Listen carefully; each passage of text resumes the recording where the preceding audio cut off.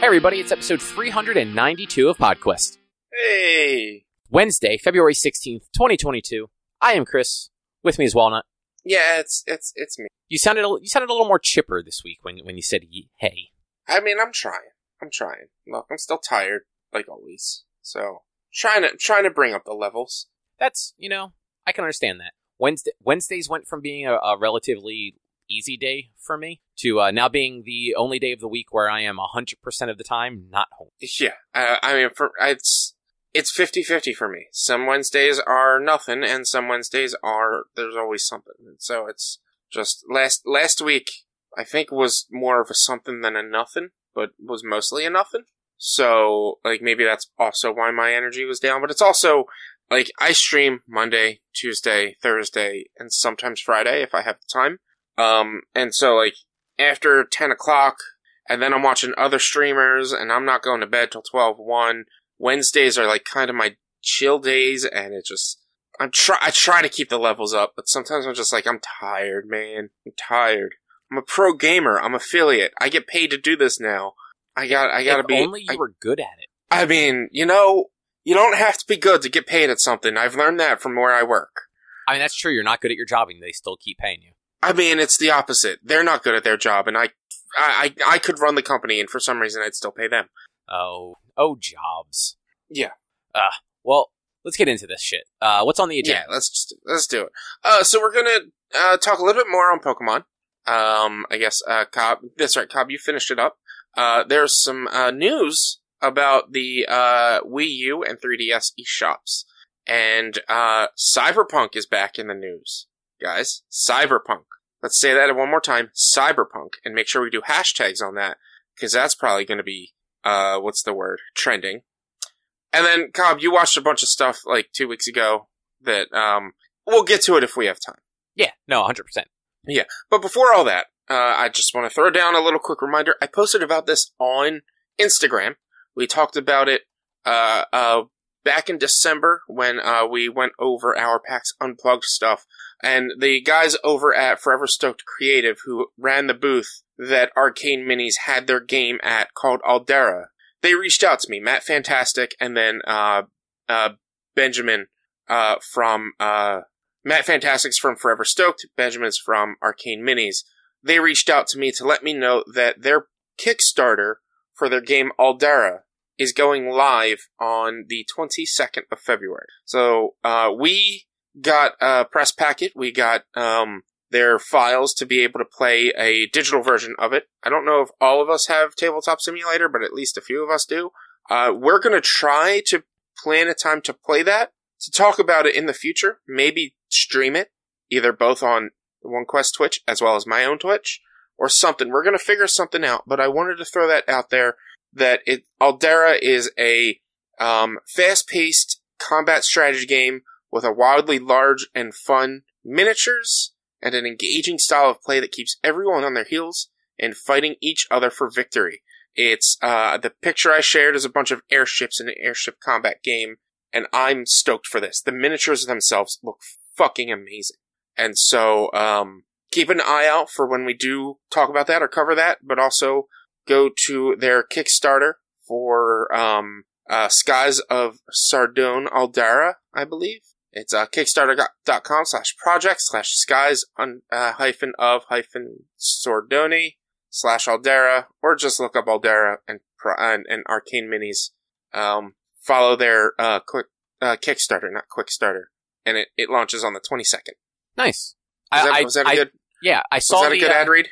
I saw the pictures you posted of it, and it looks interesting. Yeah, and from what I'm reading, based on the media kit, it's upwards of like 80 to 100 minutes play-wise, 3 to 4 players.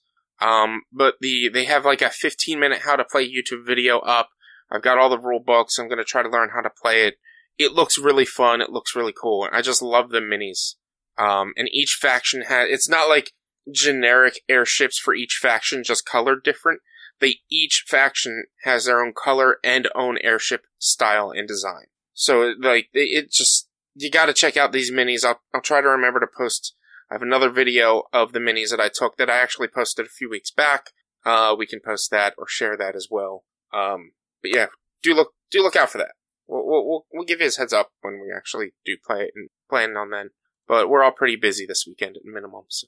Yeah, cool. Board games. Yeah, they're fun. Yeah, board games are fun. I still got a bunch from a bunch of devs at PAX that I haven't been able to play yet, and I really want to be able to play. It's just, honestly, life's been crazy, and with all the COVID scares and COVID going around, it's been hard to actually be able to get together with people to play board games, to take notes, to record, and to be able to better talk about them. So, hoping soon we'll be able to do some more board game content. Yeah, board games are one of those things where, like, they're fun, but they also require, like, a level of commitment from several people. Yeah. They not only do they require commitment to sit there and be able to play for an hour and a half, but they also require a little level of commitment to learn how to play the game.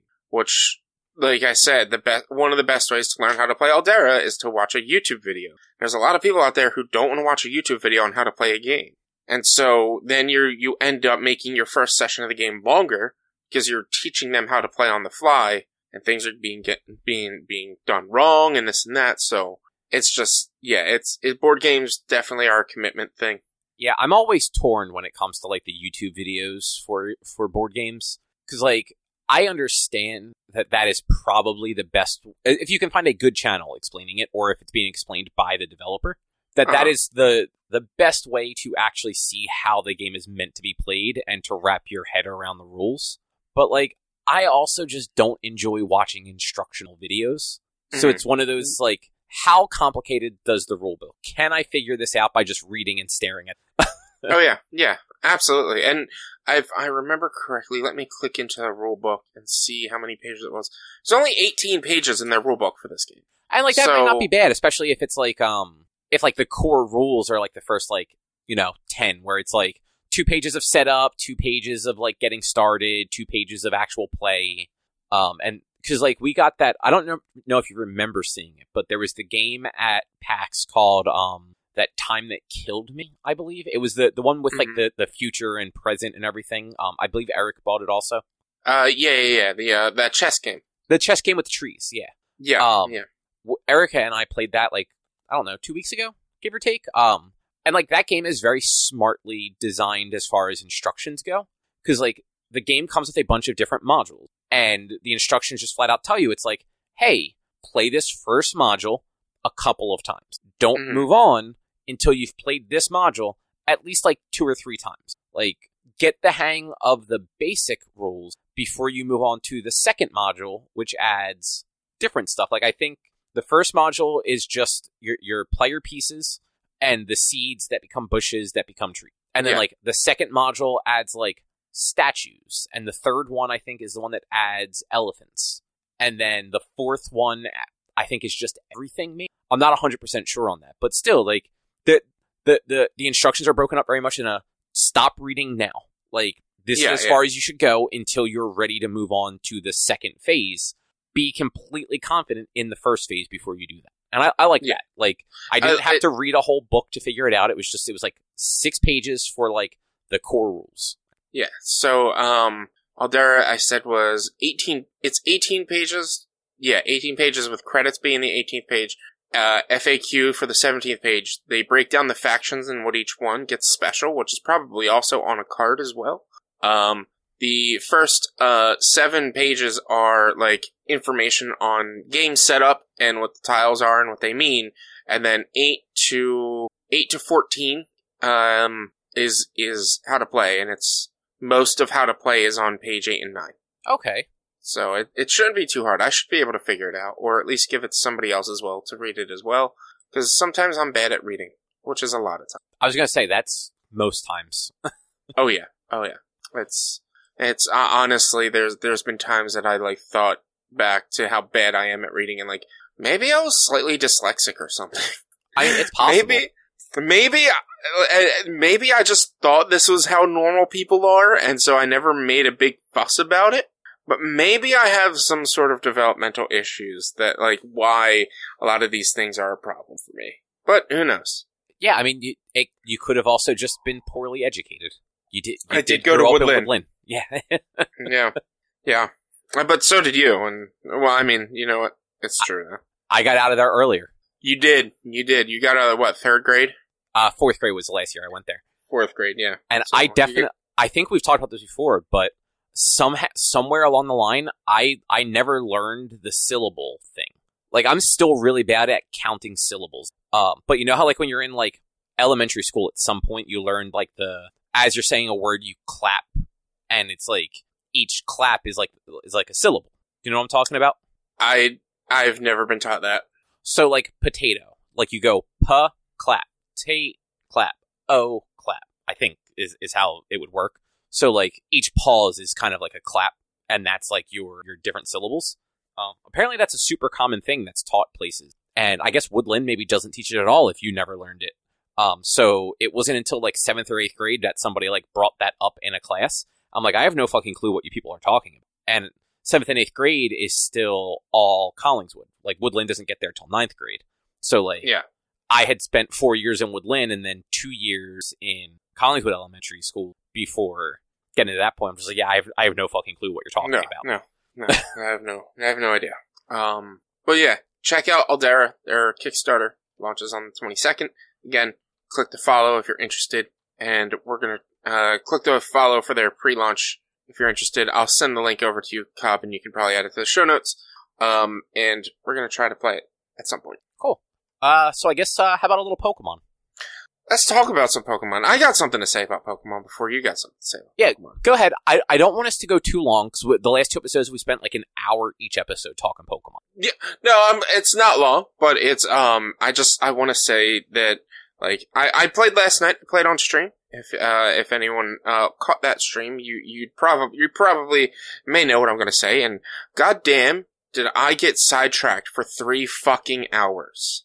I started the stream and I said, we're gonna do some story stuff, guys. Let's do some story content. And I went and I'm in the 3rd area and I did side quests all night. Yep. 3 hours. 3 hours of side quests, and I still don't have my fucking Buizel. That's hilarious.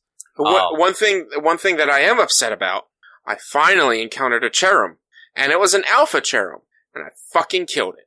Because I didn't think to run away and then try to catch it after running away. That sucks. Yeah, so Cherum's hard, Cherubi even fucking harder. Mm-hmm. Before I get into that, I completely understand what you mean. I spent multiple days not progressing the story at all. And just going around, because like there was so much to explore. What, like, after you got like a new mode of transportation, it opened up things in other areas. So I kept going back and like exploring those areas. Like when I got the Basculin, and I could go into the water, and then when I got the Snivel or whatever it's called, the one that lets you climb. Which how far are you? I haven't gotten Basculin yet. Okay, and that's my problem. Is like I want to get Bravery. I want to be able to fly. Or what? And it's not Bravery, is it? No, it is Bravery. Is it Bravery? I want to get Bravery. I want to be able to fly, because then, like, it'll be faster and easier to fly around and get to the things that I want to get to and grind for the Pokemon that I want to grind for. And so I'm like, you know what? Before I started playing, I'm like, I'm just gonna do story until I get to Bravery. And then I'll do all the extra side shit, because that'll all be there and that'll all be available, and I'll be able to fly to get to things easier, and it just kind of makes sense to do it that way. And then instead I go into the 3rd area, and instead of going to the left to head to the town, I went to the right to go down the peninsula. And that is when I found my first graphical artifacting that makes me be like, holy shit, this is terrible. Now, the 3rd area is the coastlands, right? Yes. Okay.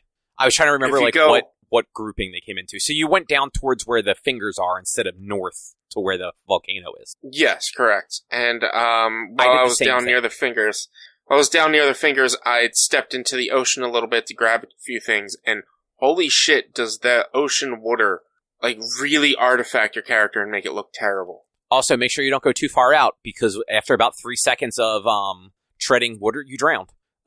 Yeah, I know. I like it was like there was an iron deposit or something right at the edge of the water that I went into, or I was trying to catch the bugfish, or not bugfish, the gunfish. Octillery? No, the pre-evolution of that. The first Oh, form. I know which one you're talking about. I can't think of his name. Remoraid, right? Yes. Remoraid? Yeah, that's it. He's a pain in the ass. He's super aggressive, so it's hard to get him unaware. You kind of just have to battle them a lot of times. I think I got him unaware. Or I might have battled him, but just threw a Pokeball and that's it. Yeah, and that works quite often. A lot of the Manatee Pokemon, both the Manatike and the evolution, and I'm drawing a blank, the Finian, the one that it's like a butterfly fish. They're a little like you can actually get them, and they're not super aggressive. It's a bitch to aim while you're on the water with the Basculin, but you can at least like they are totally reasonable to actually like creep up on and hit with a ball and catch them without having to like go into a battle. Everything else in the water, super aggressive, and it's very hard to hit them while moving. So it's this really weird sort of like balancing act where you're just kind of taking chances and just kind of throwing balls and seeing if they land, and if not, you're just kind of swimming away and circling back, unless you want to battle, which in a lot of cases there's so many you don't want. I mean, if I'm trying to catch it, I'll tend to just battle it if I don't catch it off guard. But if I'm just traveling, I'll just bypass it and just be like, screw it, and run away. But have you battled a lot on the water? Yeah, it's actually it's funny. If you throw out a Pokemon that can't swim or fly, it gets its own little raft that is sized appropriately. That's amazing. I need to do that with an Onix. Yeah, I'm curious what the Onix one would look like. So I don't have anyone that big in my party, but yeah, I mean, I don't have Onix in my party either. I did just swap out the Croagunk for an Alpha Croagunk. Nice. So I'm in post game at this point. I've cleared everything. I think I've cleared all of the main side missions too. The only side missions I have left at this point are the one to collect all of the little sprite things, the little flames, which once you collect all them, I believe that's going to be Spiritomb. And I believe like there's that random rock in the Highlands, which you haven't gotten to. The next area though, there's like this like weird ruiny spot. Actually, it might be in the Mirelands. It's in the Mirelands. I was watching a video today. It's in the Mirelands. There's ruins in both places. So in the Mirelands, there's that rock that you go to, and it says, "Oh, this is weird." And I'm pretty sure that ends up becoming that's where you summon spirit. But at this point, I have that side quest, and I have the quest to catch the 3 genie Pokemon. Yeah. And then the only other Pokemon I need to do is Porygon Z. And the only holdup there is I have to go around and collect more satchels, because I need the MP so that I can buy the dubious disc to evolve in. Yeah. But, so here's why I wanted to talk about Pokemon. I just think this is, and like, these are minor spoilers for like endgame stuff, but like, it's more spoiler by omission, I think, than anything. So, we kind of, I think it was easy to assume playing this game. The Pearl Clan worshipped Palkia, the Diamond Clan worshipped Dalgia, and they thought they were the same, and that they were Sinnoh, and that one of the clans was right, one of them was wrong about what Sinnoh resided over, whether it was space or time. Yeah. And like, you do at the end of the game find out that like it's the 2 Pokemon, and if you pay attention in the Cobalt, or not the Cobalt, in the Highlands, the next area, there are ruins where you can see toppled over statues, one of them being Dalgia, the other one being Palkia. Yeah. So like you know, like that's where this is going. This game though is called Pokemon Legends Arceus, or Arceus, however you want to say his name. Do you know what Pokemon is not even mentioned once until post game? Arceus. Yeah. Yeah, because they don't. Arceus is the god and creator of all Pokemon, or of all things. I can't remember. Of all things. Of everything. Yeah. It's like you're fighting over this god Sinnoh that controls time and space, but like, why does Arceus not get any mention? And I don't know if this is true. I think I even saw somewhere that Arceus has never been catchable before. No, it was very much like Mew in original games. You had to get like a special. Jeez, excuse me. I have like almost hiccups. You had to get a special item that I believe you could only get from like events that let you summon Arceus on top of the mountain. It's the Azure Flute, I believe it's called. Okay. And yeah, you whistle that and then you get him, because in every game, so Arceus was introduced in Gen 4. which makes sense. Like, I believe I'm just running through my head.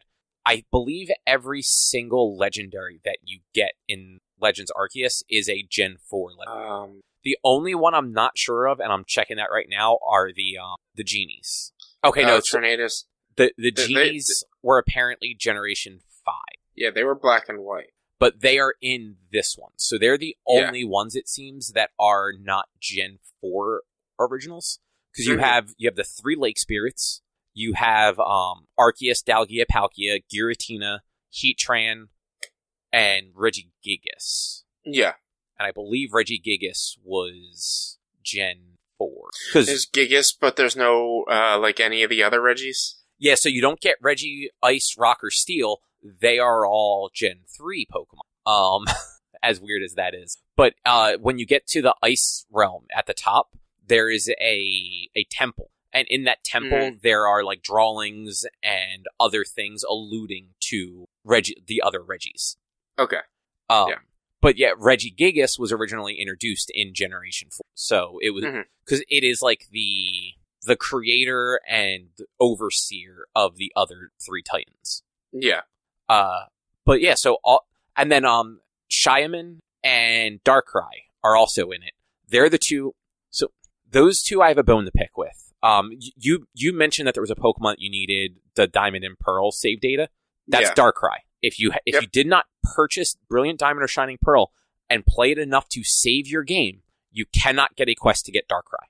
And it's not needed for the Pokedex, though, is it? No, so Darkrai and Shiaman, you do not need to complete the Pokedex to finish the game.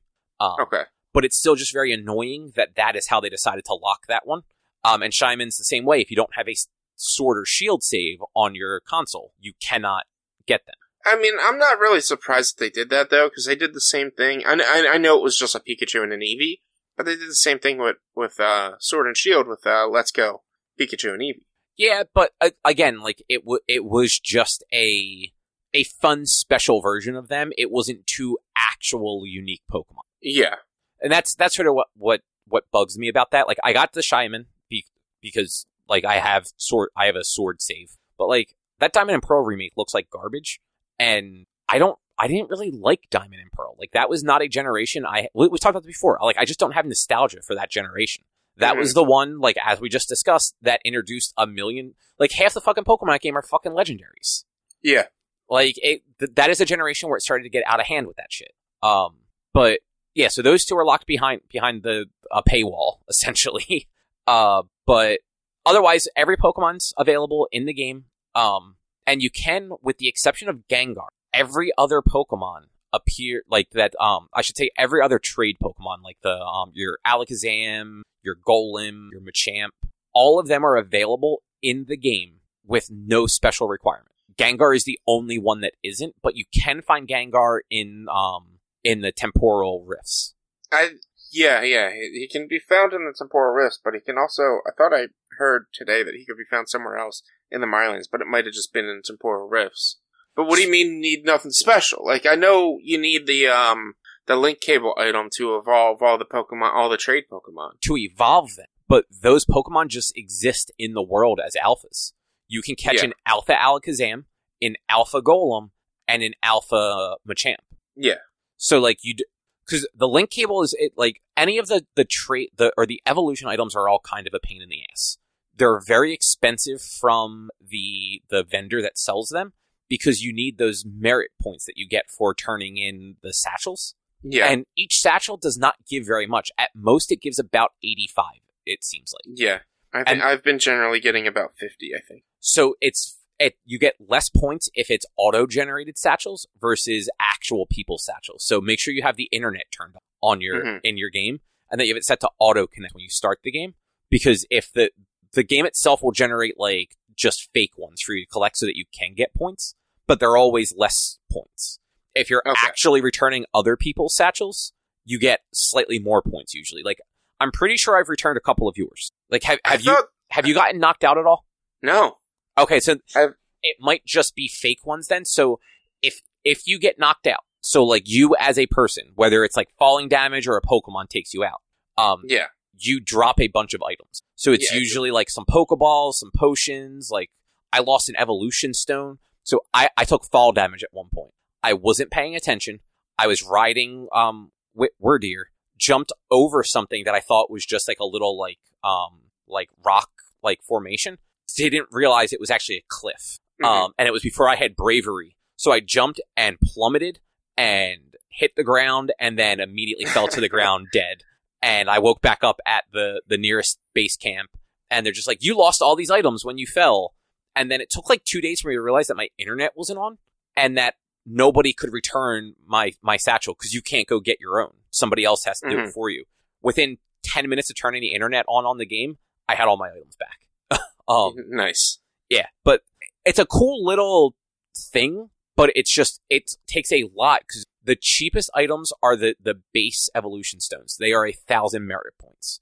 The most expensive stuff is about 1,400 merit points. And you figure you need at least one of every to evolve stuff, unless you get lucky and you find some of these items in the rifts, or just find the Pokemon and not need them. Like I was able to, Magneton is so this is also weird. There are several cases where you can find the first form and the third form in the wild, but then you have to evolve for the second form. So you can find the original Sinnoh starters, Chimchar, Turtwig, and Piplup, and you can find alphas of their third evolutions, but their middle evolutions are not in the game at all. You have to just evolve the base to get them. Yeah. It's weird. And there's a few others like that. But yeah, had I not found like all the trade Pokemon in the wild, I'd have to grind for days to get satchels because they don't just auto respawn. You have to go back to the village and then travel back to an area, back to the village, back to an area. So it is time consuming and boring to just grind for those packages. Oh yeah, I can get that. And that's why like the last thing I need is that dubious disc to evolve Porygon Z. Yeah. But then I'll have everyone except for Spiritomb and the 3 genies. I'm going to get the genies because they're very easy. Like they're just in the map. You just have to go to the right area during like the right weather. So like there's a little bit to them, but like still not bad. The whole reason I went to talk about this because I thought it was just really funny that the game is called Arceus and he's not in the game at all. No, yeah, I'm pretty sure like when you're done all your endgame stuff, you get the opportunity to catch him if you collect all of the Pokemon. You don't have to. You don't have to 100% every Pokedex entry. You just have to have caught every Pokemon. If you complete every entry, you get an item that makes it easier to find shinies. Yeah, which I mean, I need an alpha shiny Bidoof. Like that's all I need in life. Wouldn't it be funny if the only large Buizel you find is a shiny? Because you have to give that up. Wouldn't it be? Yeah, I would be so mad at that. You give them to the guy who wants them. I was looking for an alpha last night because I was just like, that's going to be the easiest way is just to find an alpha. But I didn't find any alphas. There is an alpha. So I actually, because I wanted to find more alpha Pokemon just for the fun of it, I did find a list of where each alpha is in the game. So it's a little bit easier to just kind of like hone in on them. Because I had a bunch of icons on my maps for like where I knew certain alphas were. So that if I wanted to go catch another one, I knew exactly where to go to find them. But I knew and post game, I think more Pokemon become alpha because I am seeing some in the same areas I've been through multiple times that were not there, and it could just be like the weather or something like that. Well, yeah, there is a percentage of drop rate and stuff like that, and that is based on every time it loads. So like if there's not something where you go take a short rest and then go back. Yeah, because then it'll be there again. There are some standards. Like there are certain alphas that are always in a spot regardless. Some of them are only there during the day. Some like there's an alpha Clefable that is only out at night. And then in the same general area there's an alpha Bidoof, the little bud Pokemon that is only there during the day. So but I imagine there's other things that like certain alphas are only there when it snows or when it rains, when it's sunny. I mean, fuck, you can only evolve Ursaring with a full moon while you have a peat block thingy.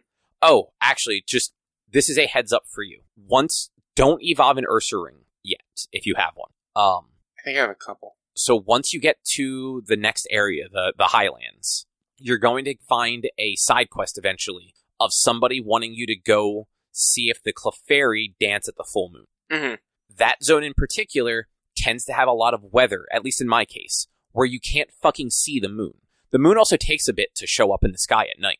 But what you can do is have the peat block in your inventory, have an Ursaring in your party, go to that zone, and just keep sleeping and going like day, night, and each night just open up your bag, go over to the peat block, and see if it says that Ursaring can evolve. Huh. As soon as it says Ursaring can evolve, you know that night's a full moon, and you can head to where the Clefairy are. And the quest giver actually tells you what area to go look in on the map too, so that makes it a little bit easier. But yeah, you can head right over there and see if the Clefairies are dancing or not. Nice, that's smart. Yeah. Do you have any more you want to say? Because I have a few little silly facts that I found out watching a video before we recorded. I think just overall, it's been a fun game to play. It's definitely got its problems. I think it's very silly that Arceus is not like really mentioned, even though people know him. And there's even a crumbled statue that is near the Dialga and Palkia that I thought was like, oh, this is supposed to be Arceus, and it's like so destroyed you don't know. And later on, you find out apparently that's Giratina. So okay, yeah, it's just very funny because there's like 6 characters who's like, oh yeah, no, Arceus, like the god Pokemon. It's like, yeah, no, he exists, and you're just like, well, why the fuck have you been looking for this Lord Sinnoh if we know that there's a bigger deity on top of him? If Arceus is the god Pokemon, why do you worship the space and time Pokemon? Like, come on now. Exactly. But yeah, what stuff did you have? So, did you know, I found this out watching a video, and you mentioned him earlier, which made me bring him up. Spiritomb has a 0.1% chance of spawning in the overworld. Really? Yeah, at night, where you would get him when you collect all the wisps. It's a 0.1% chance. Oh, shit. The video I was watching, the guy said that it took him upwards of 5 hours for it to happen. So it's like, it's hard, but I think that was for like an alpha though. Like, there's an even lower chance, obviously, for an alpha Spiritomb to pop up. And then, do you want to know the rarest Pokemon in the game? Chirib, the little cherry Pokemon. No. Really? Yeah. A 2.8 or larger Buizel. Almost, but no. It is, and like, this is a little pedantic, but it still is the rarest thing. It is, if you are looking for a specific letter unknown alpha, is a 0.025% chance to get that. Oh, wow. Yeah, I have not collected many. Have you found any unknowns yet? I randomly ran into one last night. I was like, oh shit, that's an unknown that's just sitting there. He looked like he was supposed to be part of the scenery, which I guess it's how they are. But once you collect all the letters, they spawn in that area that you learned about them. Oh, okay. Yeah, and so it's like about 5 or 6 at a time, and you can keep going back and forth, and to get any specific letter as an alpha is like a 0.025% chance or something like that. It's like a 1 in 2,500 chance or something. I don't know. It's insane.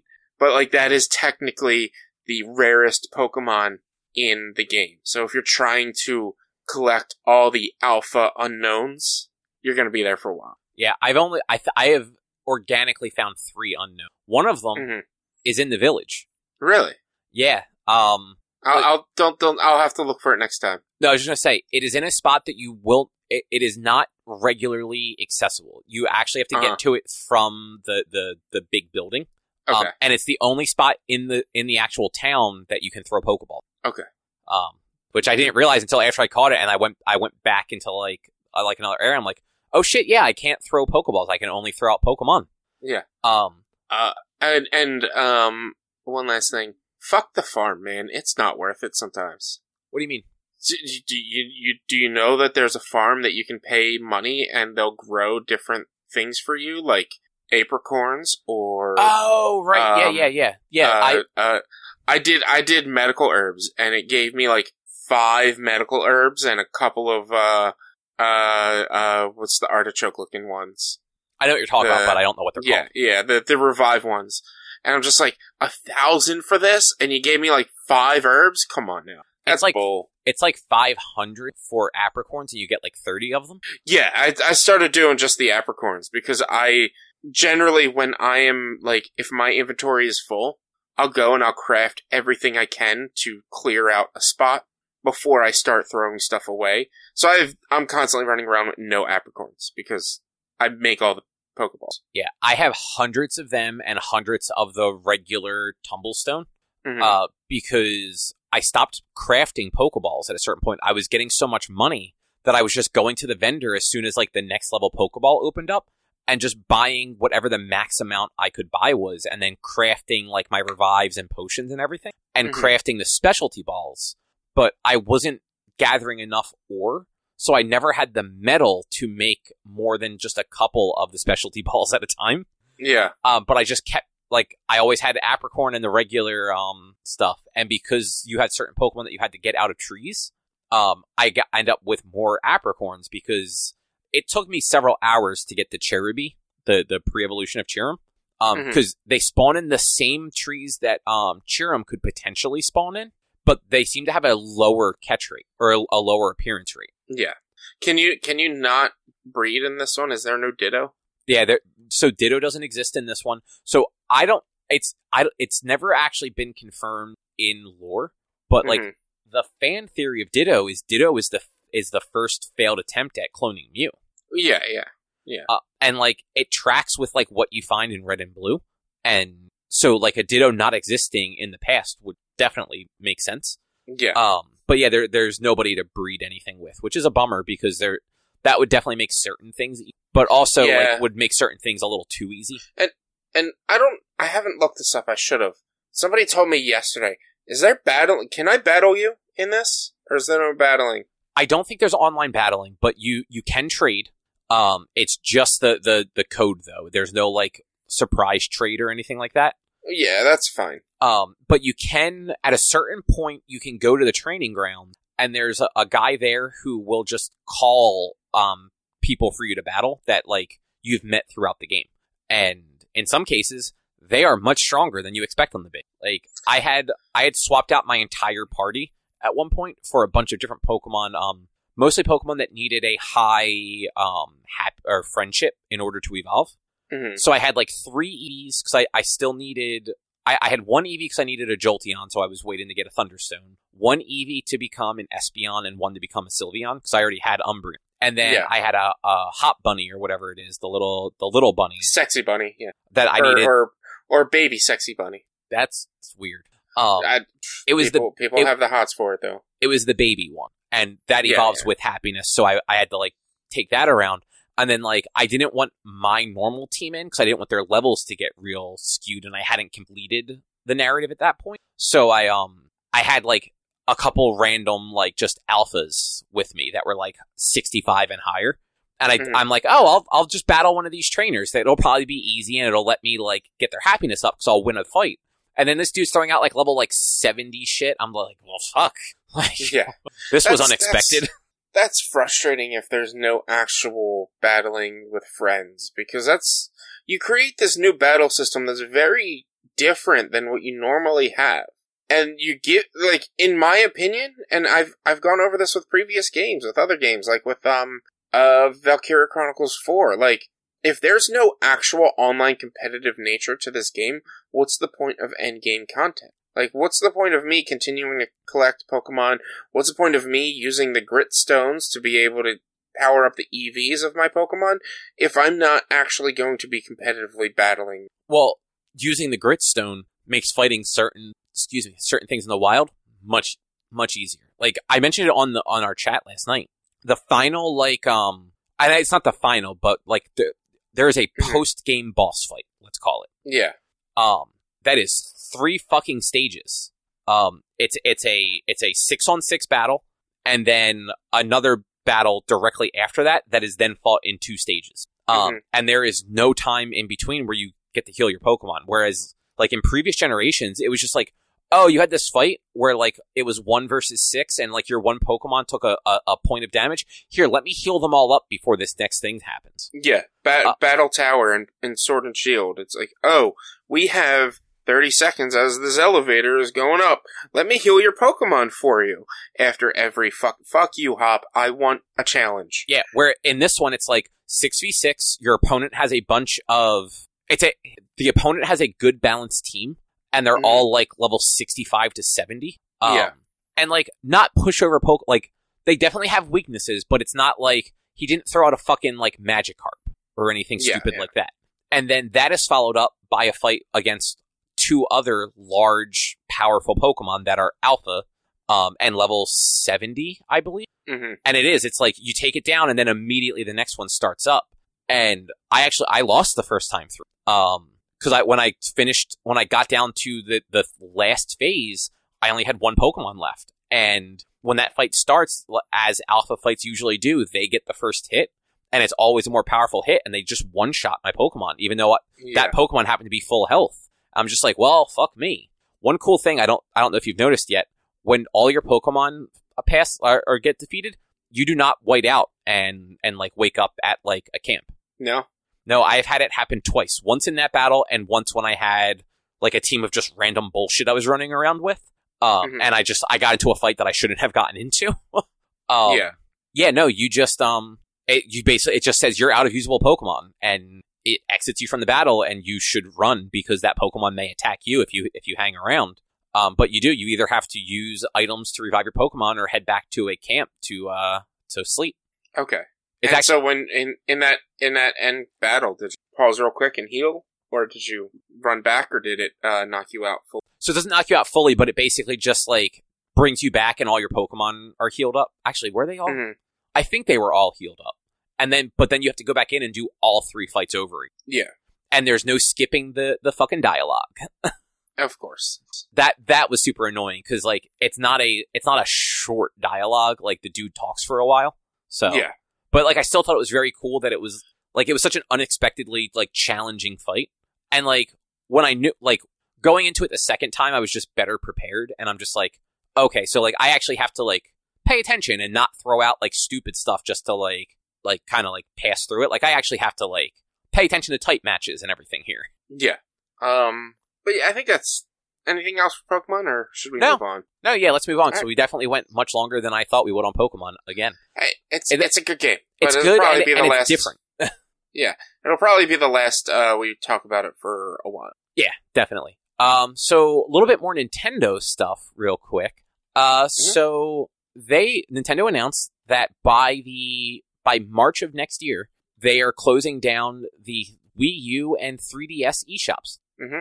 Which, not totally surprising. That's a very Nintendo thing to do. But we were talking about this like a couple weeks ago, thinking that it was already shut down.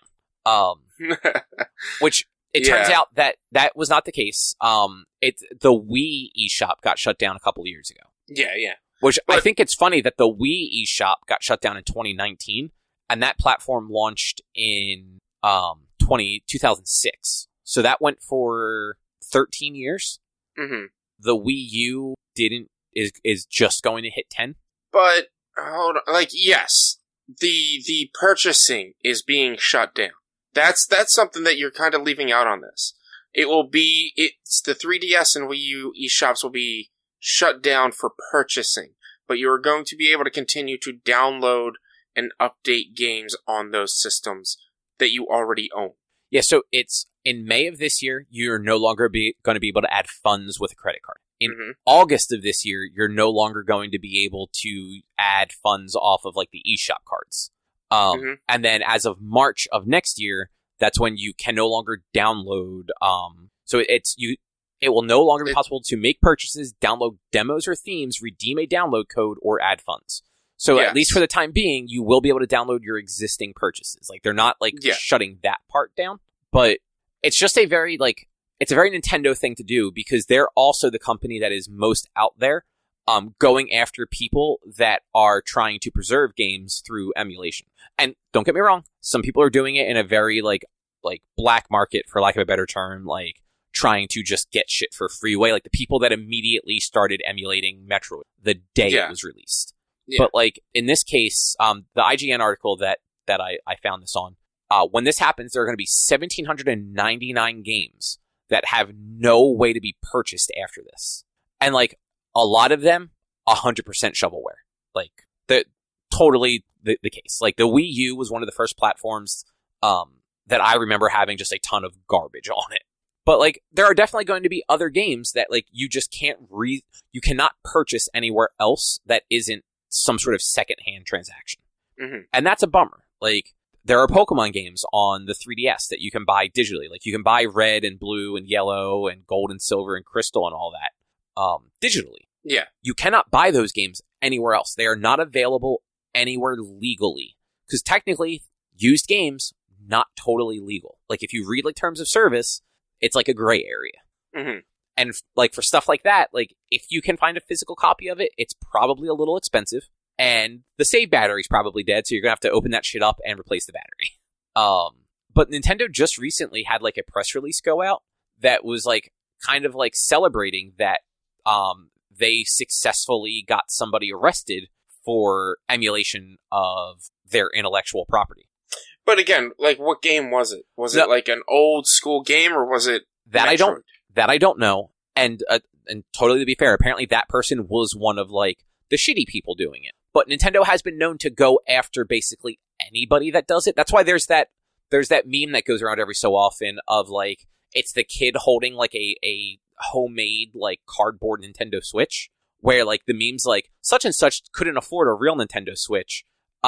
So whoever from Nintendo got on a plane, flew to them, and handed them a cease and desist order. I've never seen that meme ever. It's actually, I've seen it a bunch of times. It's actually very funny, and it's tongue-in-cheek, because, like, Nintendo isn't that bad, but they are very aggressive with that stuff. I get it to an extent for, like, emulation. Like, if it's Metroid, if it's Kirby, like, the new games coming out this year, or I'll even say if it's, like, a game coming out in the last 10 years, I can understand being like, yo, fuck you, man. Stop that. Stop it. And if you don't stop, we're gonna get you arrested and send you to jail. But if it's, like, if it's older games, if it's, like, SNES games and shit, then, like, yeah, maybe they shouldn't do that. But at the same time, it sounds like Nintendo is planning on continuing to provide more and more and more games on Switch Online. So that's not totally clear. And also, just to roll back, I don't disagree with what you just said about, like, older games, but I think with things like this, where they're taking taking away the ability for a game to be purchased, even if it's a game that wouldn't necessarily be purchased, I think that at that point, emulation is kind of fair game. If there is no way to reasonably purchase something, if it is only available secondhand market, where, like, Nintendo is not actually getting any money for that anyway, and it's usually going, and for anything actually wanted, it's going to be well over market value anyway. That's on the platform holder for making that title unavailable. Emulation at that point is the only real option to preserve that title. Yeah. But they, apparently Nintendo, on their website, which they have since removed, there was this like FAQ answer where the question was, once it is no longer possible to purchase software in Nintendo eShop on Wii U and Nintendo 3DS family of systems, many classic games for past platforms will cease to be available for purchase anywhere. Will you make classic games available to own some other way? If not, then why? Doesn't Nintendo have an obligation to preserve its classic games by continually making them available for purchase? So that was an FAQ question on their site. Mm-hmm. And they have 3 bullet points responding to it. Across our Nintendo Switch Online membership plans, over 130 classic games are currently available in growing libraries for various legacy systems. The games are often enhanced with new features such as online. We think this is an effective way to make classic content easily available to a broad range of players. Within these libraries, new and longtime players can not only find games they remember or have heard about, but other fun games they might not have thought to seek out otherwise. We currently have no plans to offer classic content in any other way. Which, yeah, that's fine. Like, they're not wrong. Like, they do offer a lot of games on the Switch Online bundle. But because of licensing and stuff like that, there are a lot of classic games that they also can't offer that. And they also don't offer 3DS or Wii games on those platforms. So, like, or Game Boy, for that matter. But I want to add the caveat of currently. Like, They didn't offer N64 and Genesis games prior to last year. But you could and you're right, you could purchase them on your Wii U. So they were still available. So at least right now, do you know off the top of your head how many games are on the N64 right now? It's like a dozen or so. The N64, probably about a dozen or so, yeah. So like, and I know it's a lot of the like the games that you most associate that Nintendo has the rights to. Like, you're probably never going to see GoldenEye on there, and I don't think GoldenEye was available to purchase on the Wii U either because of the rights to that are just kind of all over the fucking place. But like, as of right now, like, there is no handheld market on the Switch. So there are a lot of very well-known classic handheld titles, like namely all the Pokemon games, that will be completely unavailable once this happens. And again, like, I'm sure at some point they will have a solution for it. But like right now, there isn't one, and like that just sucks because they're also very, very aggressive about shutting people down for emulation of things that aren't available. Mm-hmm. Yeah, I mean, I don't know. Like I said, I've made this comment in the past when we were talking about Sony, and it's like, if it's a game you wanted, if it's a game you were going to buy, you would have already purchased it. By now, you would already have it on your system or in some. So, but like, I trust me, I get it. It sucks that you're losing access to some of these old games, but most of the people who want to play these old games are playing these old games on their old cartridges on their old consoles. And as of right now, they don't outright say this shit's coming to Switch Online, but they're saying available in a growing libraries for various legacy systems. But they also go on to say that, like, basically, here are the games that are available. Some of them you probably just never heard of. They're like, they use nicer language for that. But, and the thing, I did mention this, they have since removed that FAQ. Yeah, they removed it for, who knows what reason. Backlash. Like 100%, they were getting backlash over this. And somebody realized that was a bad thing. I feel like somebody's looking at, like, everyone's looking at it the bad way. Like, yes, they're taking these games down. That sucks. For you, if you were going to go buy these games, if you haven't already, you should probably go do that. Yes, it sucks that they're not available right now, and yes, maybe it sucks that they don't have plans to sell them, but if you subscribe to their online content, maybe you'll have access, and yes, it's a big maybe, but, like, that's, like, they're trying to sell Switch Online, and the one way to sell Switch Online is to have these games on Switch Online. Yeah, but the problem is they don't always have them on Switch Online. Right now, sure. And like to be fair, they say that's a lot. Oftentimes, those Switch Online games have enhancements that make them better. The opposite is also true. They have released better versions of those games, like on like the Wii U or on the 3DS. That the version on the Switch Online is actually a busted, broken version. I mean, it's the ROMs. It's the emulators on the Switch Online. It's also like, very funny that they are so against emulation, but like, there was that whole big thing before where the emulators being used and some of the ROMs being used in these, on these platforms, they still have the fucking signatures from the original, like, homebrew developers. Like, Nintendo did not make their own emulators and they're not dumping their own ROMs. They're fucking going on torrent sites and downloading it and then repackaging it as. Mm-hmm. And like, I just think that is more my thing. Like, I don't actually care if they're taking the stuff down. Because like, you're right. Like, if people haven't purchased it by now, they probably weren't going. I just think to basically be locking things away where there's no way to preserve them so that people in the coming generations can definitely experience them. That's the thing that I think sucks. But they're right now, yes, they're not available. Doesn't mean they're not going to be available by 2023. And you're right, like, but we don't know. And Nintendo does not tell. Look, they've had the Super Nintendo stuff for 4 years. There are still a plethora of Super Nintendo games that people have been begging for that aren't. Yeah, well, I mean, Nintendo trolls their fan base and won't put Waluigi in as a Smash character. So the more you beg and ask for something to happen, the more they're not going to do it. But like, I don't know.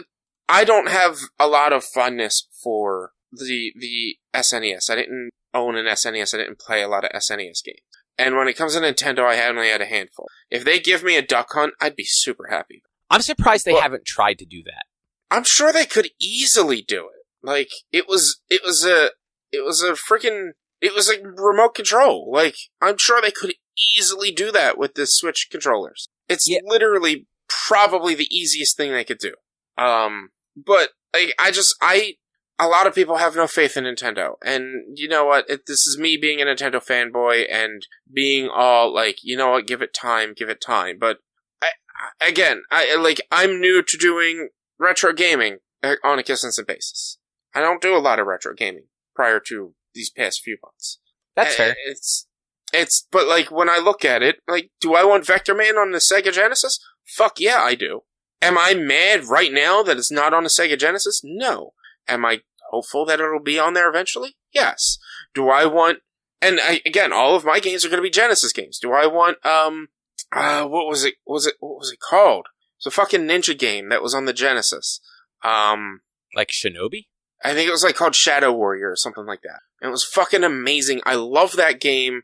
I'd have to look it up to remember actually what it was called. I believe it was called like Shadow Warrior. But like, do I want that on the Genesis? Yes. Am I sitting here being all mopey and sad because it's not on there right away? No, because maybe it'll be on there. And if it never goes on there, it never goes on there. Here's the thing. I don't own it. I love it. I would love to own it. I would love to get it. And if I really wanted to, I'd find it and I'd buy it. But until then, until I can own it and find it and buy it and play it, if it's not available to me, which it's never been available on any online capabilities, I just gotta deal with it. But I think that's the key difference there, is like a game that's never been available, while it's frustrating that's never been available, that like, it's not being removed from anything. Like, to have games that are available then become not available in an online marketplace is sort of the thing that's just frustrating, because there is no way to determine if those things will ever be available. And again, like, strictly for preservation. That's why, like, emulation is great, as long as it's done, like, look, it's never legal. Emulation is never going to be legal. At least not, like, with I guess theoretically emulation is legal. It's like the ROMs are illegal. Or at least distribution of ROMs. It's the act of uploading is illegal. Yeah. Having it, making it, owning it, using it, playing it, not illegal. Giving it out. That's why Pirate Bay was a big thing. It wasn't the act of really downloading it that was illegal. I mean, it was kind of illegal. It was the distribution of it. It was the distribution. It was giving these things away. But that's why, like, that stuff is important when things become unavailable. Like, we said at the top of this, like, the people that were pirating Metroid Dread the day it came out, like, that's bullshit. Like, that game is more than easily available. You can buy it physically, digitally, both, like, whatever you want to do. It's there. You're just being a piece of shit, not wanting to spend the money on it, but then making money by streaming it. Because that's what those people were doing. They were then streaming it. But, you know, like, going back, like, if you want to play Super Mario Land 2, the 6-coin one, mm-hmm. you can't after I'm pretty sure that one is available on the 3DS eShop. And you can't after this. Like, it's unavailable. We do not have any... There's no roadmap that Nintendo has ever shared saying that Game Boy era stuff will ever be available on the online service. Doesn't mean it won't be, but, like, at present, like, they barely have anything on the N64 and Genesis one. I don't think they're going to add another platform short term. Like, they're going to want to build out those libraries a little bit first before they look to add any other libraries to it. So, like, Mario Land 2 is gone in March of next year. Like, no new players can ever buy that again. And yeah, that is, it sucks that no new players can ever play that again.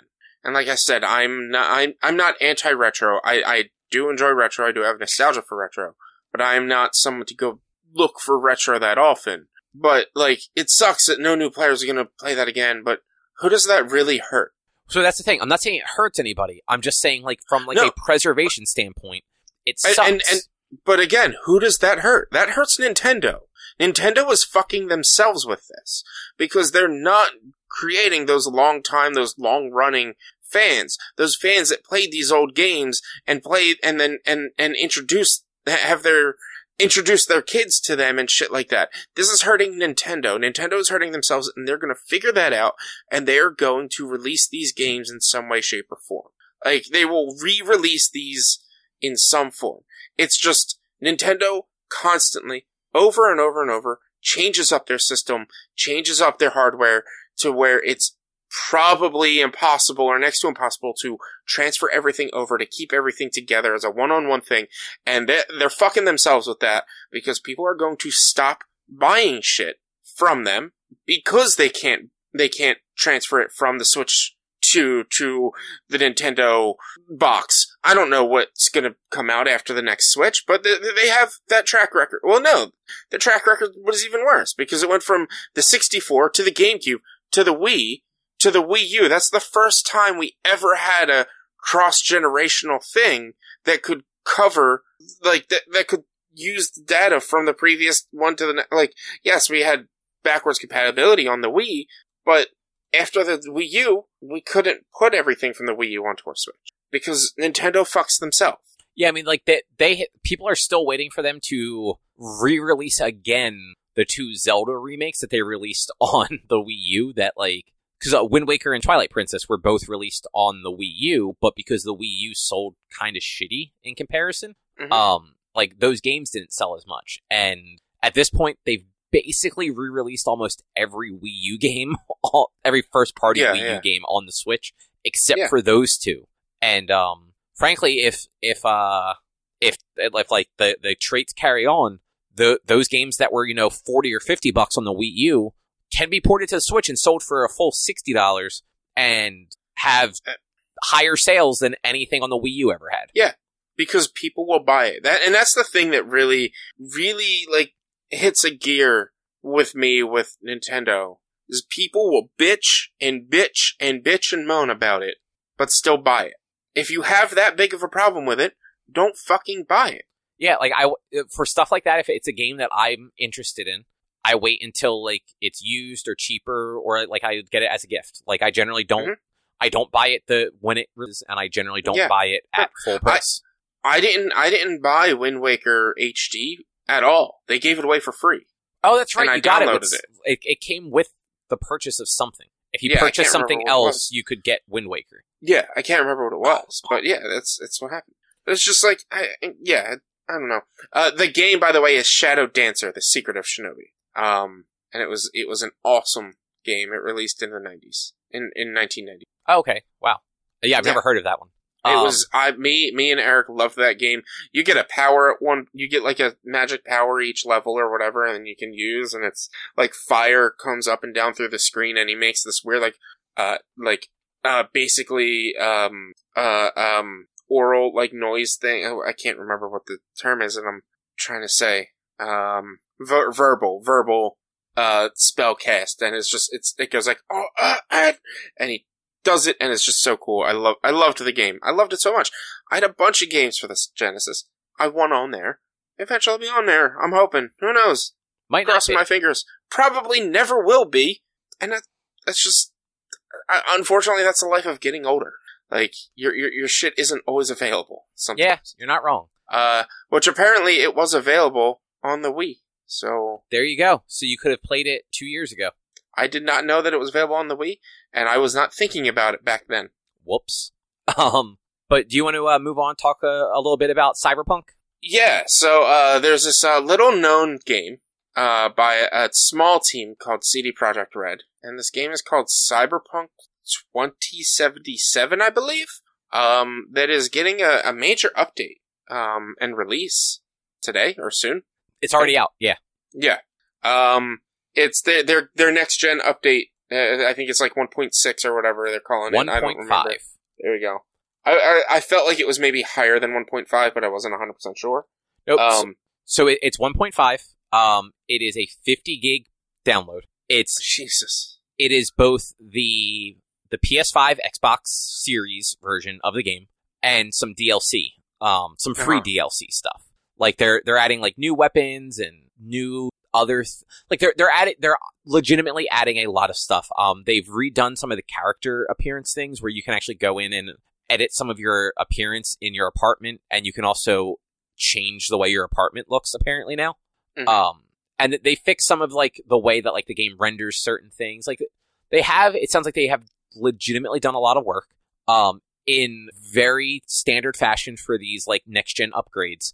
If you have the PS5 version of Cyberpunk, you have to first uninstall the PS4 version off your console, and then go into the store and explicitly download the PS5 version. Full game. Jesus. No patch. Like, you have to just re-download the entire game with the 50 additional gigs. Jeez. If you have the Xbox version, it's just the 50 gig patch. The Xbox is smart. It'll figure out which version to play for you and just play it. Mm-hmm. Which, it's stupid that, like, 2 years ago, smart delivery sounded like the dumbest fucking thing. And then you see how all of these developers can't figure out how the fuck to upgrade their games on the PlayStation. You're like, oh no, I guess this was a good idea. Fucking Yeah.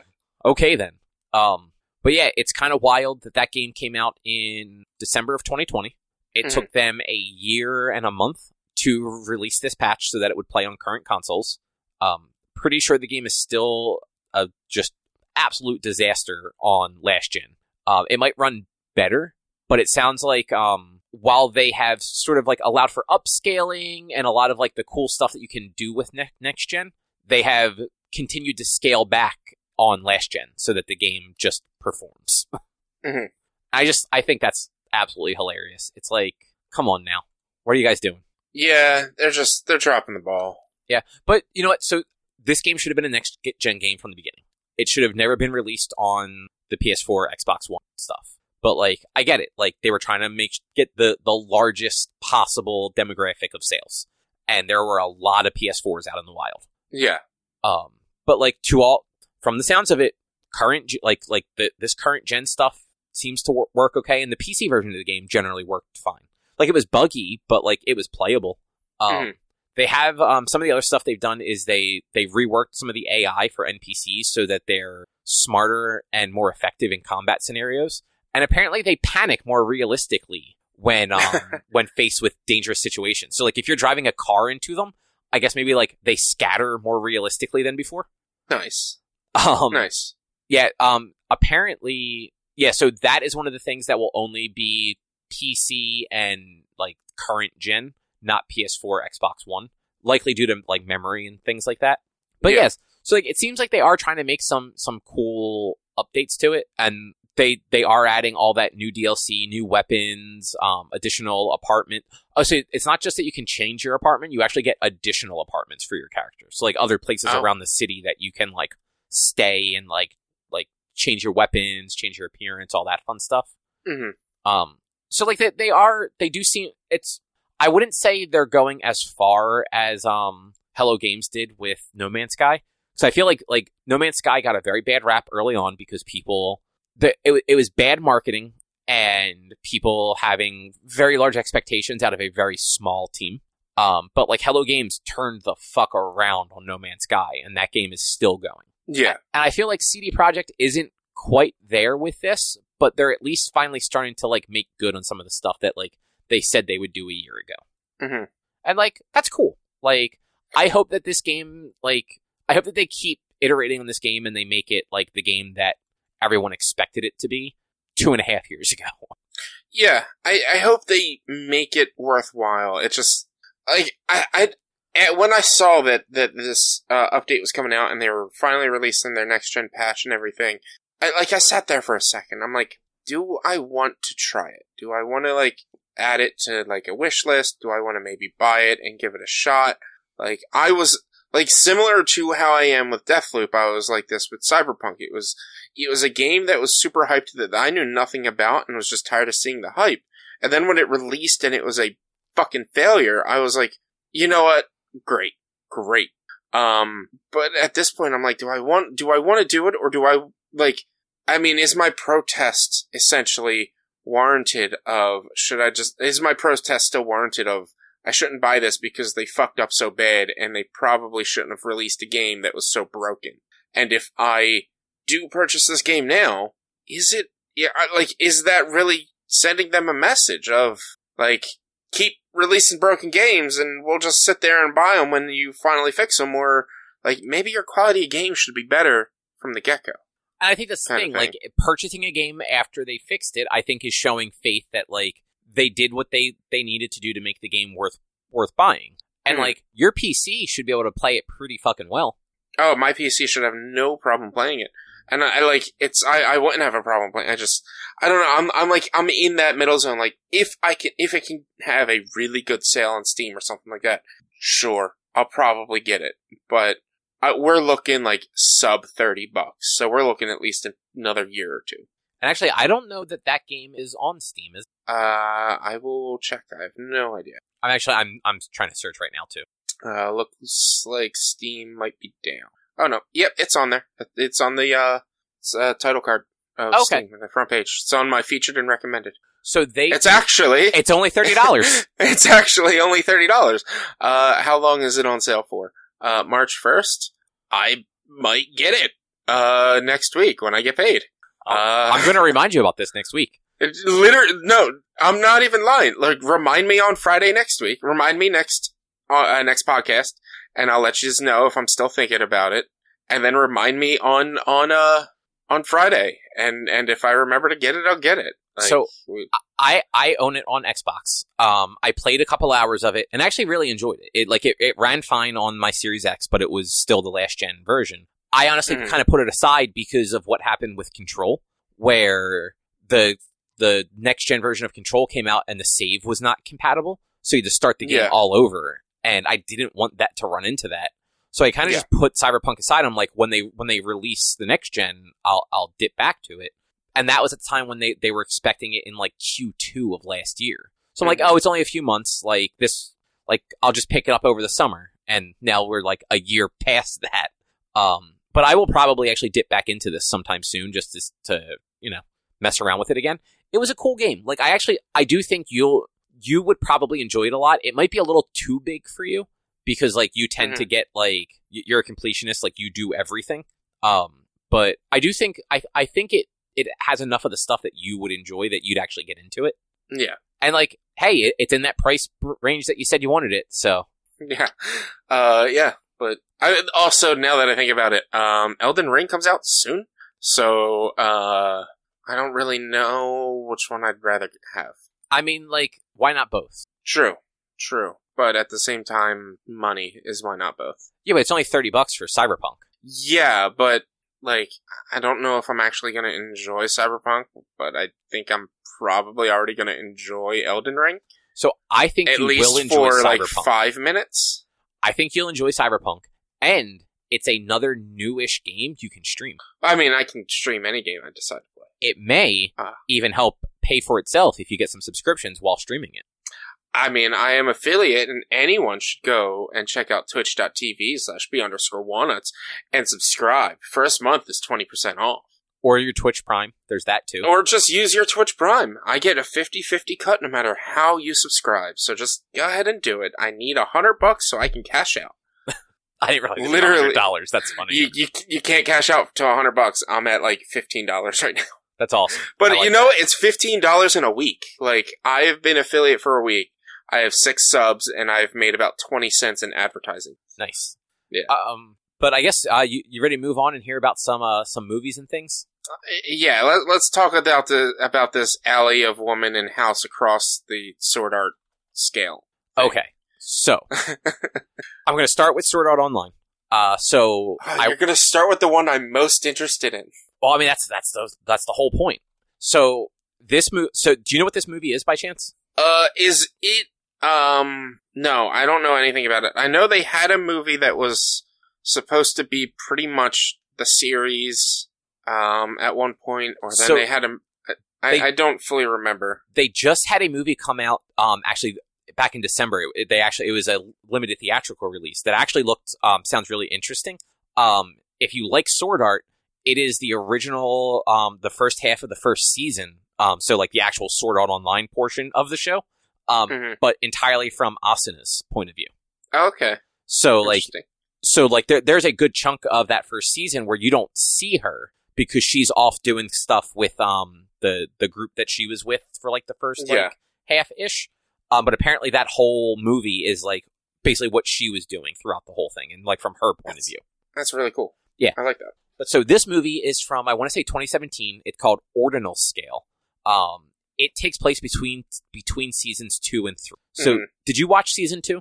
I haven't watched anything besides the initial series. So, like, after, like, they rescued her, and then they got the source code for the original game after they rescued her and all that shit. Like, I haven't watched any Sword Art after Like, I'm assuming that was season 1. Like, yes, season 1 is actual Sword Art Online, and then the elf game where Asuna gets kept in a cage, which like I have that whole half of that first the first half of the first season actually like an interesting isekai or isekai or however you're supposed to say that. The second half kind of like ruins it because like you have a character who is actually like Asuna is like a strong female, and then you spend the whole second half of the game with her locked in a cage by a creep. And that's sort of my biggest problem with most of that series is it's very, very anime where Kirito is just, he's the hero for everybody. He saves all the ladies and all the bad guys are just sort of creeps. Cause the second season, is the one where he goes to the shooter game for the first half of it. And like, that was a cool change of pace because it was called Gun Gale Online. And that whole game was team based and solo shooters, and they had like competitions and stuff like that. But what was happening is people were dying in real life while playing it. And there was a character in the game who was basically like killing people in the game, and then they were dying in real life, and no one could figure out how. So that FBI guy, for whatever reason, like goes to Kirito and asks him to investigate. It's like you figured out the other games. Like, can you figure out this one too? Yeah, that's the thing about Sword Art is it's just like, hey, let's keep putting these children in dangerous fucking situations. By the end of it, I think they're all like 18 because they were in that game for so long. They're just still in high school because they didn't get to finish high school. I thought they were only in the game for about 6 months before they saved Sword Art. They were in Sword Art Online for 2 years. Damn, how did they survive? So a lot of people didn't. But the ones that did, like, they basically spent 2 years in the hospital being given, like, intravenous fluids and everything like that. Yeah, I remember that. But so the second season introduces that game, and then the female character that he ends up, like, befriending in that one ends up moving over to the elf game with them at the end. The second half of that season is actually pretty cool. There's an actual, like, they actually do a game thing. Like, that they're playing a game and having fun. Like, doing quests and shit. And then it gets sad when Asuna befriends a group of people that are all dying of chronic illness. And like the main girl, who's like a really strong character, she's dying of AIDS and spends literally every waking moment inside the game because it's the only place that like she can do anything other than lie in bed. Yeah. But so this movie takes place post that and before the third season, which we haven't watched the third season yet because the second half only just got dubbed on Funimation. But so this movie, it's an ARG instead of VR. Okay. So they're all walking around with like Google Glass, essentially. Everybody has one. This company gave every survivor of Sword Art one of these things. So why? Why would you even play that? No! Just... Oh my god! Yep. So why would you play that game? So, and it's not just a game. So it's augmented reality. So it's even just like seeing like your text messages like in front of your face, basically, and like being able to like type on like a virtual keyboard, like very futuristic. But then there's like a Pokemon Go style like game in there where visually like when the game starts, you get like a cool outfit and like a weapon, but it's really just like a Wiimote that you're holding. And do you remember when Pokemon Go first was coming out and they would show us like the raids where like a Mewtwo would show up in Times Square and 1,000 people would all be like throwing Pokemon out to battle Mewtwo in real time? Yeah. That's basically what this ARG was. It's just a quick correction. A, when Pokemon Go started, there were no raids and there was no Mewtwo, and B, it was a Charizard in Central Park. Eventually there was the one with Mewtwo in Times Square. I never saw that one. I remember that commercial. But still, like you know what I'm talking about. Well, I mean, you're talking the commercial, yeah. Yeah. So that's basically what this thing was. And what they were, at one point they realized that bosses from the different levels of Sword Art were spawning as raid bosses. And they basically had a Hatsune Miku that was like this new virtual idol that was part of this augmented reality thing that would show up and sing and like give players like a boost. But then if these monsters happened to defeat a player that was from Sword Art, they'd lose all their memories of Sword Art. They would lose their memories of sword art. Yeah, so That's weird. so like it happens to Asuna, and she ends up getting worried that she will forget why she cares about Kirito, because Yeah. she is forgetting what happened. She remembers that things happen, like she remembers sword art happened. She remembers being there, like that it was 2 years, but she doesn't remember anything that actually happened there. It's kind of like, you've seen Frozen, right? Yeah. So you know when the troll thing takes away Anna's memories, because she's gonna like freeze or whatever at the beginning of the movie? Yeah. And he says something like, we have to take the memories, but not the fun. That's essentially what's happening to them, only they don't know if the fun's also going to go away. Mm-hmm. Makes sense. And yeah, so it's this weird thing where it involves somebody that was in SAO with them, and yeah, it was actually just an interesting concept to like kind of wrap around as far as like that show goes. Like, that show isn't the deepest show, but it also, like, Kirito wasn't the best there was at it because it wasn't, a game avatar that could do all the crazy stuff. It was him. Like, Yeah. he did not have the stamina to physically go run after things the way some of the other people could, because everybody else kind of adopted it much quicker than he did. He was kind of hesitant to do it. So there's literally like a training montage where like he runs around and like levels himself up so that he can. Mhm.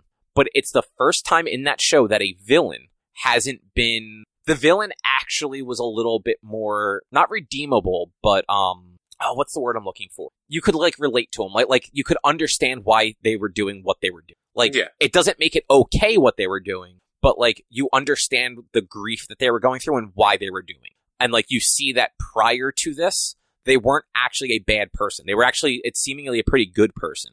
And grief just pushed them to do something that kind of awful. And then by the end, you're like, oh no, this was really awful. This was bad, but like, I understand why you did it. And that was different for this show. And then they, of course, did the thing at the end where like everybody shows up and their little like, fairy daughter computer virus thing. Like, Yeah. she's like, oh, hey, I kept all of your data from the other games, so here's everybody's look from the stuff you remember. So, like, Jesus. all the people that were in Sword Art all look like they're Sword Art characters. The girl Yeah, that befriended them from the gun game gets her Gun Gale avatar. His step cousin sister, whatever, because she only ever played the elf game, shows up as, like, her, like, elf character. Like, Can we talk about? No, we don't have to go into that relationship with his sister thing. it is his cousin. It's cousin sister thing. Like, it's just, oh my god, It's weird. That anime, it's creepy. It's such a weird anime at times. But it's actually an interesting movie. It's on Funimation, streaming, like dubbed and subbed. I don't know if it's anywhere else, but don't watch it if you haven't watched the second season, because there's characters you won't know. And when Asuna gets into the one fight, she actually does the thing that the girl that died of AIDS taught her. So like they even like show that character in one of those like Goku helping Gohan with the Kamehameha thing. Yeah. So like that just wouldn't make any sense to you, but yeah, it's so like as far as like an anime movie goes, like it was pretty good. It does fit at post that series, so whether it is canon or not, I'm not sure, but it definitely feels like it could be. Yeah, and yeah, it wasn't bad. So there's that. I also watched that Netflix parody, I guess you'd call it. The woman in the house across the street from the girl in the window. Say that 5 times fast. No, I can't even say it once. So the woman in the house across the street from the girl in the window. See how long it takes me to say that? And I'm not even playing. Like, that's how long it takes me to read that, because it's such a ridiculous statement. And you're bad at reading. We went over this like an hour ago. But so it's a parody on like murder mysteries. And like, like the sad, grieving divorcee with maybe a drug and alcohol problem, seeing something from the neighbor's house and thinking one thing, but then that thing constantly being kind of shown to not be true. Yeah. It's basically like, it plays it very straight. Like if you don't know it's a parody, you'd watch it and you'd just be like, do they know how goofy this is? Or like, do they not? Because they're acting really serious, right? Yeah.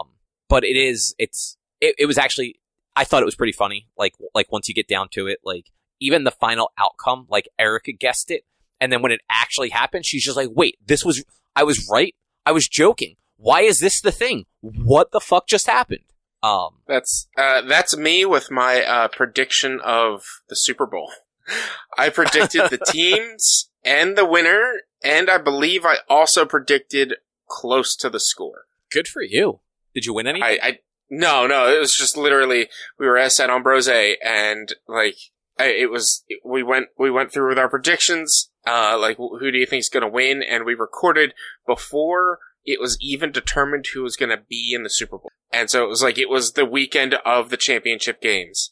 And so each of us pretty much, like, Tim said something, I said the opposite of him, and then Matt said the other two teams, and then Sean said the opposite of Matt, and then we all said, like, I was like, it's gonna be low scoring game, like 20s, not even, stuff like that. And I was like, I think I got it right. I gotta go back and listen to the episode to find out. That is actually very funny, though, if that is the case. Yeah. But yeah, it's the woman in the house across the street from the girl in the window. I want to say it's 8 episodes. It's like a limited series. It stars Kristen Bell. She is the woman in the house. And then across the street from her, a widower and his like 8 or 9-year-old daughter moves. And then that widower also has like a flight attendant girlfriend. Kristen Bell thinks maybe got murdered, but like no one believes that like maybe they got murdered. And it's just kind of like spirals from there. It's very weird. Like I said, a lot of times, like, if you don't know it's a parody, they play it so straight, you could think that it is just a poorly written one of these. Yeah. Because certain things are very obvious and certain things just seem too over the top to be legitimate.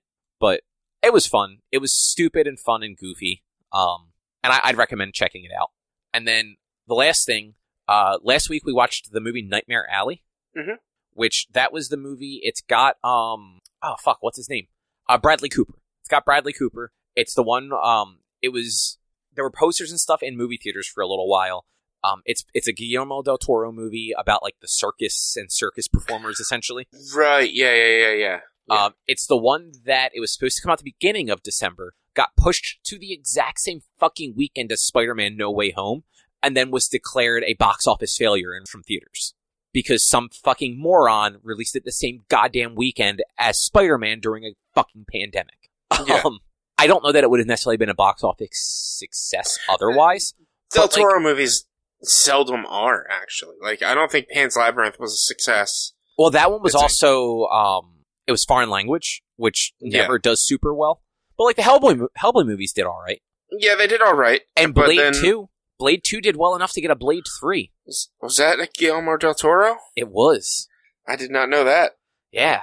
But then you look at Pacific Rim, which I don't care what you have to say. That was a solid movie. I'm not saying it was a good movie. It was a solid movie. It was better than people make it out to be. And I mean, it's spawned, if it wasn't good, it wouldn't have spawned a sequel, a comic book, and an anime series out of it. So that was not a failure. That made $411 million on a $200-ish million budget. Okay. So, yeah, that one actually didn't do bad. But I know exactly what you mean bringing that up. But this was not the movie I thought it was going to be. Based on the limited marketing I saw for it, I thought it was going to have a little bit of like a supernatural, like gothic fairy tale vibe to it almost. Mm-hmm. And it doesn't at all. It's set in like the 1930s, and like Bradley Cooper becomes like a mentalist in the circus, and then becomes a mentalist like on his own. And it's got a lot of people in it that maybe aren't in it a lot, like Willem Dafoe's in it a little bit, and Ron Perlman, who is in a lot of Guillermo del Toro stuff, is in it for a little while. Yeah. Kate Blanchett has a role in it. Like, there's a lot of names and faces in this movie. But it's an interesting story about like Bradley Cooper kind of like falling in with a circus and becoming a mentalist for the circus, and then leaving to go do it on his own, and then kind of coming full circle by the end. And it has like a very kind of downtrodden ending, but like it fits the movie, and like it's a deserving ending. Mm-hmm. So like, yeah, Nightmare Alley. I don't want to give too much away because giving too much away just kind of makes it useless to watch it. But yeah, it's on Hulu and HBO. Like it's streaming on those platforms. There's no like rental fee or anything. So yeah, and it's a little long. I think it was like 2.5 hours, but like it was good. It was definitely worth watching. Just going in, it was a little bit of a letdown initially when we realized that it wasn't like that gothic horror fairy tale sort of thing, and it was just like this period piece. But then, like, after a little while, it just became very engrossing. And I'm just like, okay, no, they're like, this is actually just super interesting. I'm into. And I think like between the marketing and the aesthetic and Guillermo del Toro, I just kind of assumed it would have that like weird supernatural like twist to it, because a lot of his stuff does. Oh, it generally almost always has some sort of supernatural. I don't think I've ever seen, I haven't seen this one, but I don't think I've ever seen a Del Toro movie that like starts out straight and then turns into like something fantastical. Yeah, I'm actually going to look at his filmography real quick, because he's done. I want to look at it too, because I actually can't think of a lot of his movies. So he's doing Pinocchio on Netflix, which I forgot about. Crimson Peak, I guess, actually was probably the closest. That one did not. I don't think that one had any actual supernatural to it. I think a lot of it was alluded to. But then, there was Pan's Labyrinth, there was Hellboy, there was Blade, Pacific Rim. Like, he hasn't been the director of that many movies. But yeah, but he's been the writer of a ton of movies. Like, only 22 credits for direct. Well, not even. He has about 36 credits as a writer, but he's like written a bunch of TV episodes and stuff like that. Yeah, like he has done a lot, like a producer, executive producer. He's done a lot of Spanish language stuff too. So I forget where he is actually from. Let's see. Okay, he's from Mexico. Yeah, I knew he had some sort of like Latin America or something like that. Like, I didn't know if he was like from Mexico or South America or whatnot, but I knew a lot of his stuff was originally in Spanish. He learned makeup artistry from the guy who did The Exorcist. Nice. But yeah, Nightmare Alley was a cool movie. Like, I would definitely say, like, if you have Hulu or HBO Max and you have a couple hours to kill on like the weekend or whatnot, give it a shot. Just like, no, it's more of a drama and like a slow kind of like thought-provoking movie, more so than anything like action-y or fantastical. Yeah. But I think that might be it, unless you have anything else. I thought I had something. I can't remember what it was. When between talking about Sword Art and the woman in the house, like something came up that was like, oh, I kind of want to say something about this. Like, I'll talk about it after we're done here, but I can't remember what. Whoops. It's what happens to me if I don't write things down or don't get to them right away. It completely disappears. I can understand that. But I guess with that, next week is our next book club. That is going to be the 2015 Fantastic Four movie, which you can see on Disney+. Rich, I think you actually watched that already? Yeah. I don't think it's as bad as everyone says it was. So I think you went into it with lowered expectations because of how bad people said it was. I'm looking forward to talking about it next week. I mean, I'll say one thing now. It's a DC movie. Boom. That's it. Yeah. So I saw it when I saw it opening weekend when it originally came out in theaters in 2015, when at the time, like, it had Michael B. Jordan in it. And it had, I forget, Josh Trank was coming off of Chronicle, that like not Marvel superhero movie that was really good. That also had Michael B. Jordan in it. That was such a good movie. Yeah. And then his follow-up was this.